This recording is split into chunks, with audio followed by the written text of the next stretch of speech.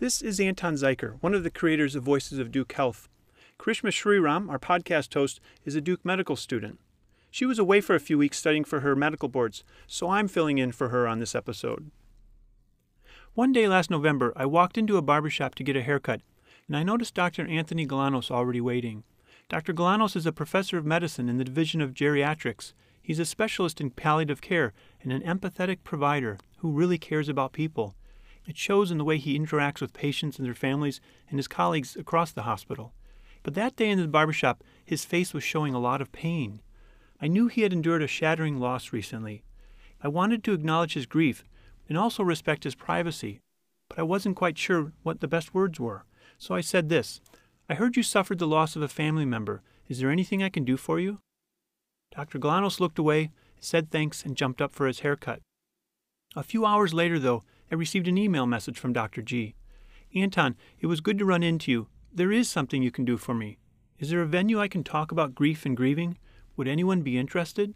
I wrote back to Dr. Galanos and suggested he come to the Voices of Duke Health listening booth to have a conversation that would be meaningful to him and helpful to others. He agreed, and he asked Dr. John Bay to join him. Here's their conversation. My story changed very abruptly and suddenly on September 19th.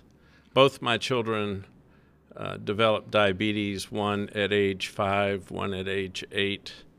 And Nick is my older child, and he developed diabetes at age 8. And that changed our lives indescribably. So I would say my story starts there because it was when I started grieving for Nick. And then 366 days later, Rachel, who's 4 years younger, developed type 1. On September 19th of this year, Nick had been vomiting for a day and a half, and I was with him till 1 a.m. That Wednesday, but he said he had Gatorade, he knew how to handle the diabetes, etc. But sadly, John, when he didn't return my texts or calls later that morning, I just drove over to his house, unlocked the door, and found him on the floor. And there's a blessing involved in that I found him. If you were to think about what if his sister found him or his mom, they could never have recovered. I'm not saying I'm recovered, but I'm saying I can handle it better. And I, jumped into action, but it was way too late. And he had changed color. He was cold. It was a horrible image and experience. I called 911. The poor lady was trying to be nice, but she kept talking to me like I was a moron. And I just said, "Ma'am, we got to speed up. We're behind here. I'm a doctor. I know what I'm saying." And she kept trying to give me instructions. And she clearly was doing what doctors do, which is she's reading from a script instead of just responding to me. I just couldn't get her to speed up. At any rate, the paramedics were there within minutes, certainly less than 10, and sadly confirmed what I had confirmed.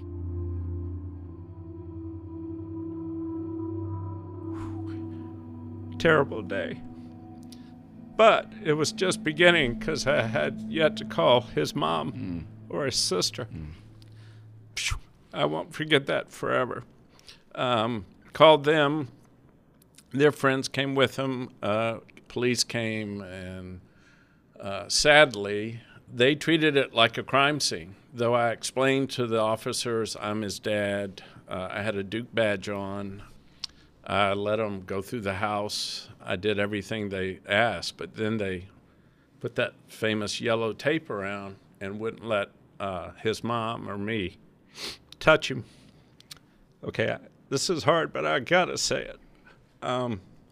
Put him in a body bag, brought him out, and then they let us touch him. So his mom grabbed him through the body bag. This is the part I want people to know. Don't ask me silly stuff. This is our kid, and the last thing we see is a body bag.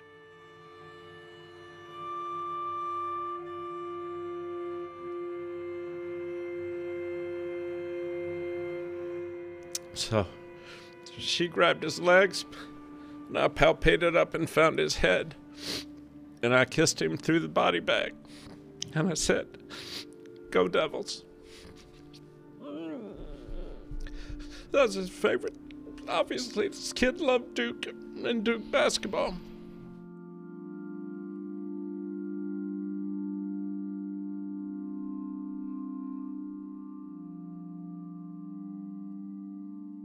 At his viewing, or in the Greek tradition, Greek Orthodox tradition, we would call the wake. There were so many people there, and they all loved him, and there were some people who just walked up to his casket and cried, and I loved it. I thought, it was a nice tribute to him. And we had him dressed in stuff that he would wear, including a Duke baseball cap and a little Greek icon in the corner. And that was special and meant a lot. It was also exhausting. Yeah. I would, if you were to ask one word to describe a viewing, I would call it a gauntlet. Mm-hmm. I guess like at a wedding where you get in a receiving line and, everybody is happy for you and they're drunk and have champagne or can't dance like you. This was a different kind of gauntlet, because every time you turned around, and if I hear the word, "I'm so sorry," I just heard it too much. Mm-hmm. I know where it came from a very good place, but holy crap, I just couldn't hear it again. And then on the next day, Saturday, was his actual funeral. It was a beautiful ceremony. I like to say that there were Greeks all the way from Denver, Colorado, Jackson, Mississippi, Houston, Mobile, my hometown, my brothers, everybody that mattered. It's nice, you get up at the pulpit to give a eulogy, and for just that 1 second, you have enough cognitive ability to see who's there. And he touched a wide group of people, including all the guys he used to work construction with. So you had everybody from, Dr. Cohen and his wife, whom I adore, the ultimate in academia, to these guys who framed and built barns with Nick, who were there just out of love and respect. And but John, by the end of Saturday afternoon, I was done. Mm-hmm. I was so emotionally drained. And what my two brothers did was organize a big dinner at Parazad's in the back room, Greeks only. And it's almost true. And we all had some good Mediterranean food and toasted Nick. And then all that big table, I counted 30-something people. The next day, they flew out and they were home. Mm-hmm. So back to Denver, back to Mobile, back to Jackson. And then the hard work started. Yeah. You're exhausted, and all your support just left. Yeah. And I have not felt that lonely in a long time.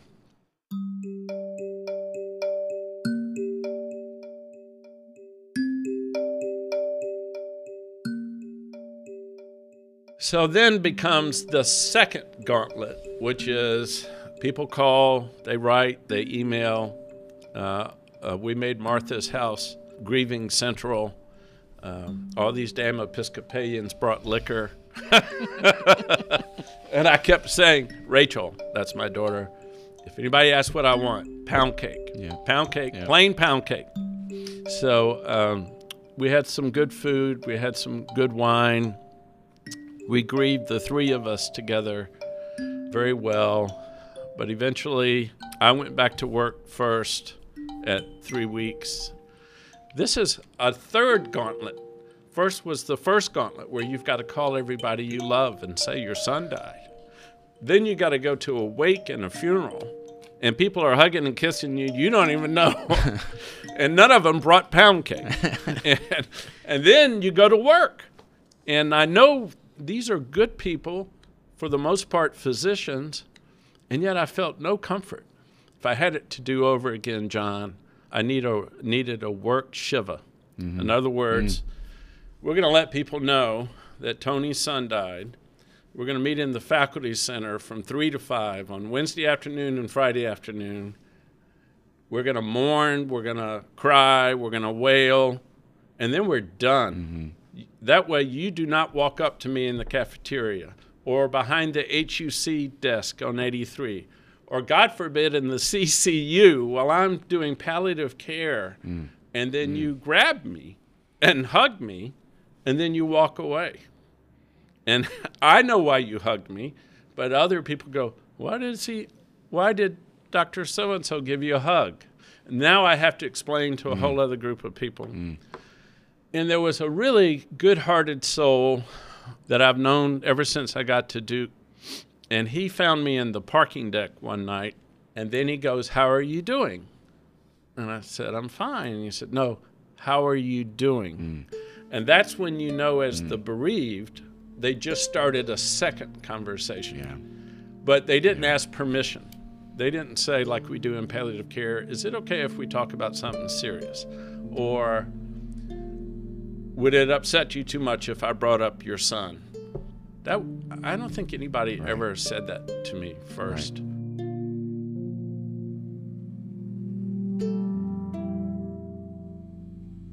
This was the part that I found, to me, create the most reflection in myself. You know, you have taught me so much the words about the end of life and how to talk to our patients, how to talk to each other about our patients. Yeah. I really have struggled thinking about what are the words we should use, and how can we learn from this? Because I think many of us, being one of those physicians who loves you deeply and cares for you, I think many of us were struck by how we wanted to say the right things and support you. I would love to. I really appreciate it, and I've given great thought to that. I started saying, okay, if I'm such a guru, what would I have said?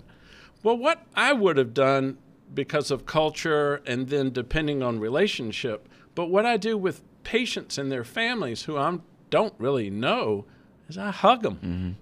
Or if I don't sense that, I just be present and I don't leave. I think the worst thing you can do is make a person feel like they're in an ice sculpture in a museum. How about, gee, you okay? Or let's take a pause and just acknowledge something sad happened here. There probably are no good words. Yeah. So maybe we just have to acknowledge there's no good words. Right. I mean, the theme is everything helps, nothing works. Yeah. You're still left with biology. Your son died. He's not coming back. So I don't think there are words because there's nothing that can fix it. I think what can fix it is that you just be present. At the Turkey Bowl on last Thursday, Ryan Schulteis suddenly called everybody together before the game started. I didn't know what was going on. They unveiled NG wristbands for every player on both teams.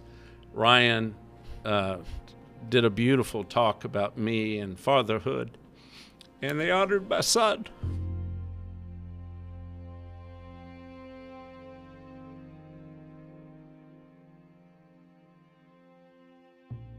So getting back to your very, very good question, I think what my advice to people would be, don't make it convenient for you because you see the bereaved at work that you just have to go speak to them or hug them. Maybe you should ask, is it okay if I ask how you're doing? Because I've seen people out in public, like at Elmo's, and they'll walk up to me and I'll go, I can't do that right now. And they know exactly what I'm talking about. Right. One person listened, another didn't. Oh, I just wanted to ask you about your son. Can't do it. And the other thing would be, do what's good for the person as opposed to what's good for you. Of course, I'm reading books now on grieving. And one of the things that I would agree with is, don't ask, what can I do for you? That puts the pressure on the bereaved. Right. So one night, the Duke Marine football team called me and said, where are you? And I said, well, I'm home. Where are you? And they said, oh, we're in Durham, blah, blah, blah. And they said, we made dinner for you. They didn't say, can we make dinner for you? Can we meet you for dinner? They made dinner. They drove all the way to Chapel Hill. They dropped it off. It was delicious. It was, by the way, chili is very popular at the time of grief. Chili and pound cakes. It was homemade chili with cornbread, and it was delicious. And I realize I'm giving you contradictory advice, but that's the nature of grief. Yeah. What works for me at 3 o'clock this afternoon might not work at 5 o'clock. Right. And tomorrow is going to be a very different day. Well, and I get the sense, it's meeting you where you are, not where we are. Thank you. That's well said. So I want people to know, if you see me, don't treat me like I'm a pariah or piranha or something scary, but don't feel compelled that you have to comfort me, because you can't. Yeah. And maybe that's what we need to learn about grieving, is that there may not be a cure. Yeah. There may not be an antidote.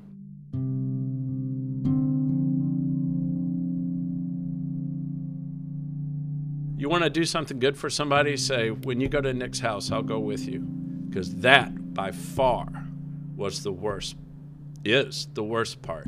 Going to a person's home and having to deconstruct their life, one closet at a time, one drawer at a time. You smell your son, you can almost feel him, but he's not there. Yeah. And it's where he died, so I found him there. I mean, his home is just... Talk about it. It's beyond a trigger. It's everything.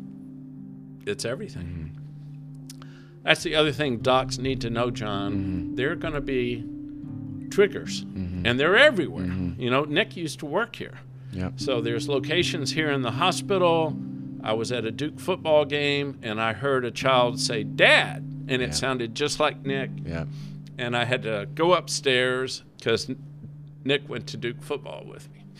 And I couldn't find a private place. So of all places, they had a medic station, and there was no one there. And I just leaned on the door and covered my face and started texting people to come get me. And then I went back to my seat when I calmed down. But here's how you know you're grieving. You know me well enough. I didn't care about the game.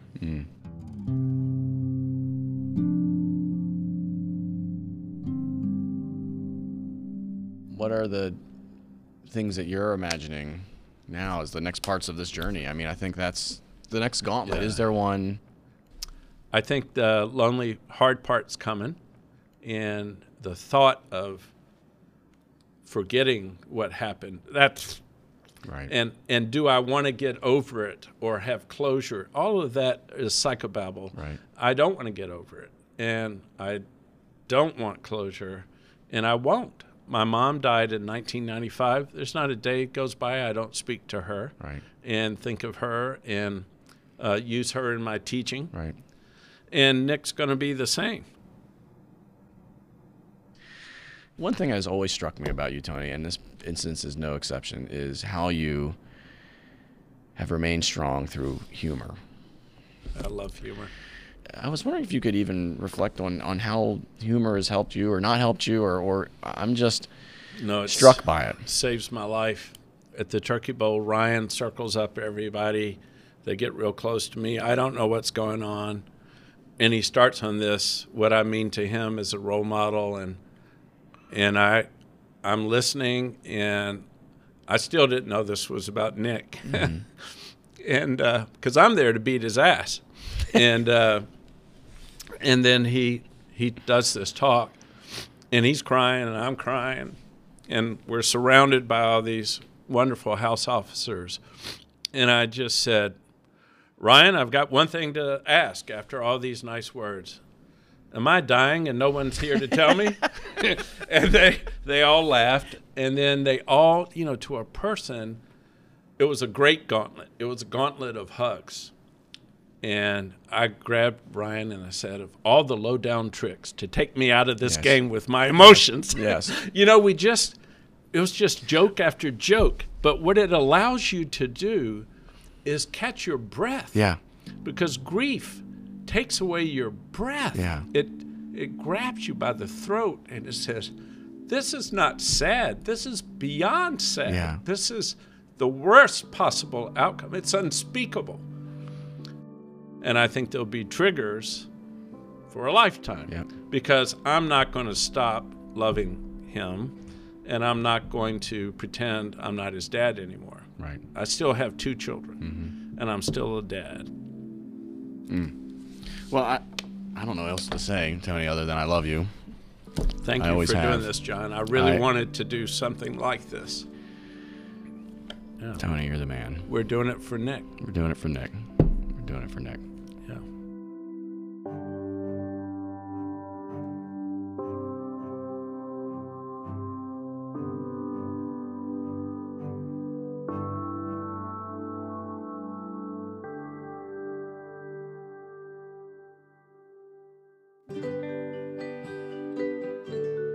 If you like what you just heard, we hope it'll spur your own conversations. Ask a friend what inspires them or what they're grateful for. And let us know if you would like to record a conversation in our listening booth. Visit www.listeningbooth.info to learn more. Voices of Duke Health was created by Anton Zeiker and Jonathan Bay. The show is produced by Susanna Robertson.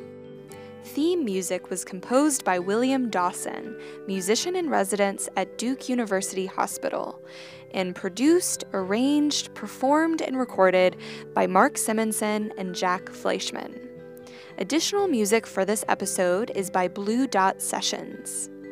And special thanks to Duke Institute for Health Innovation for making this podcast possible.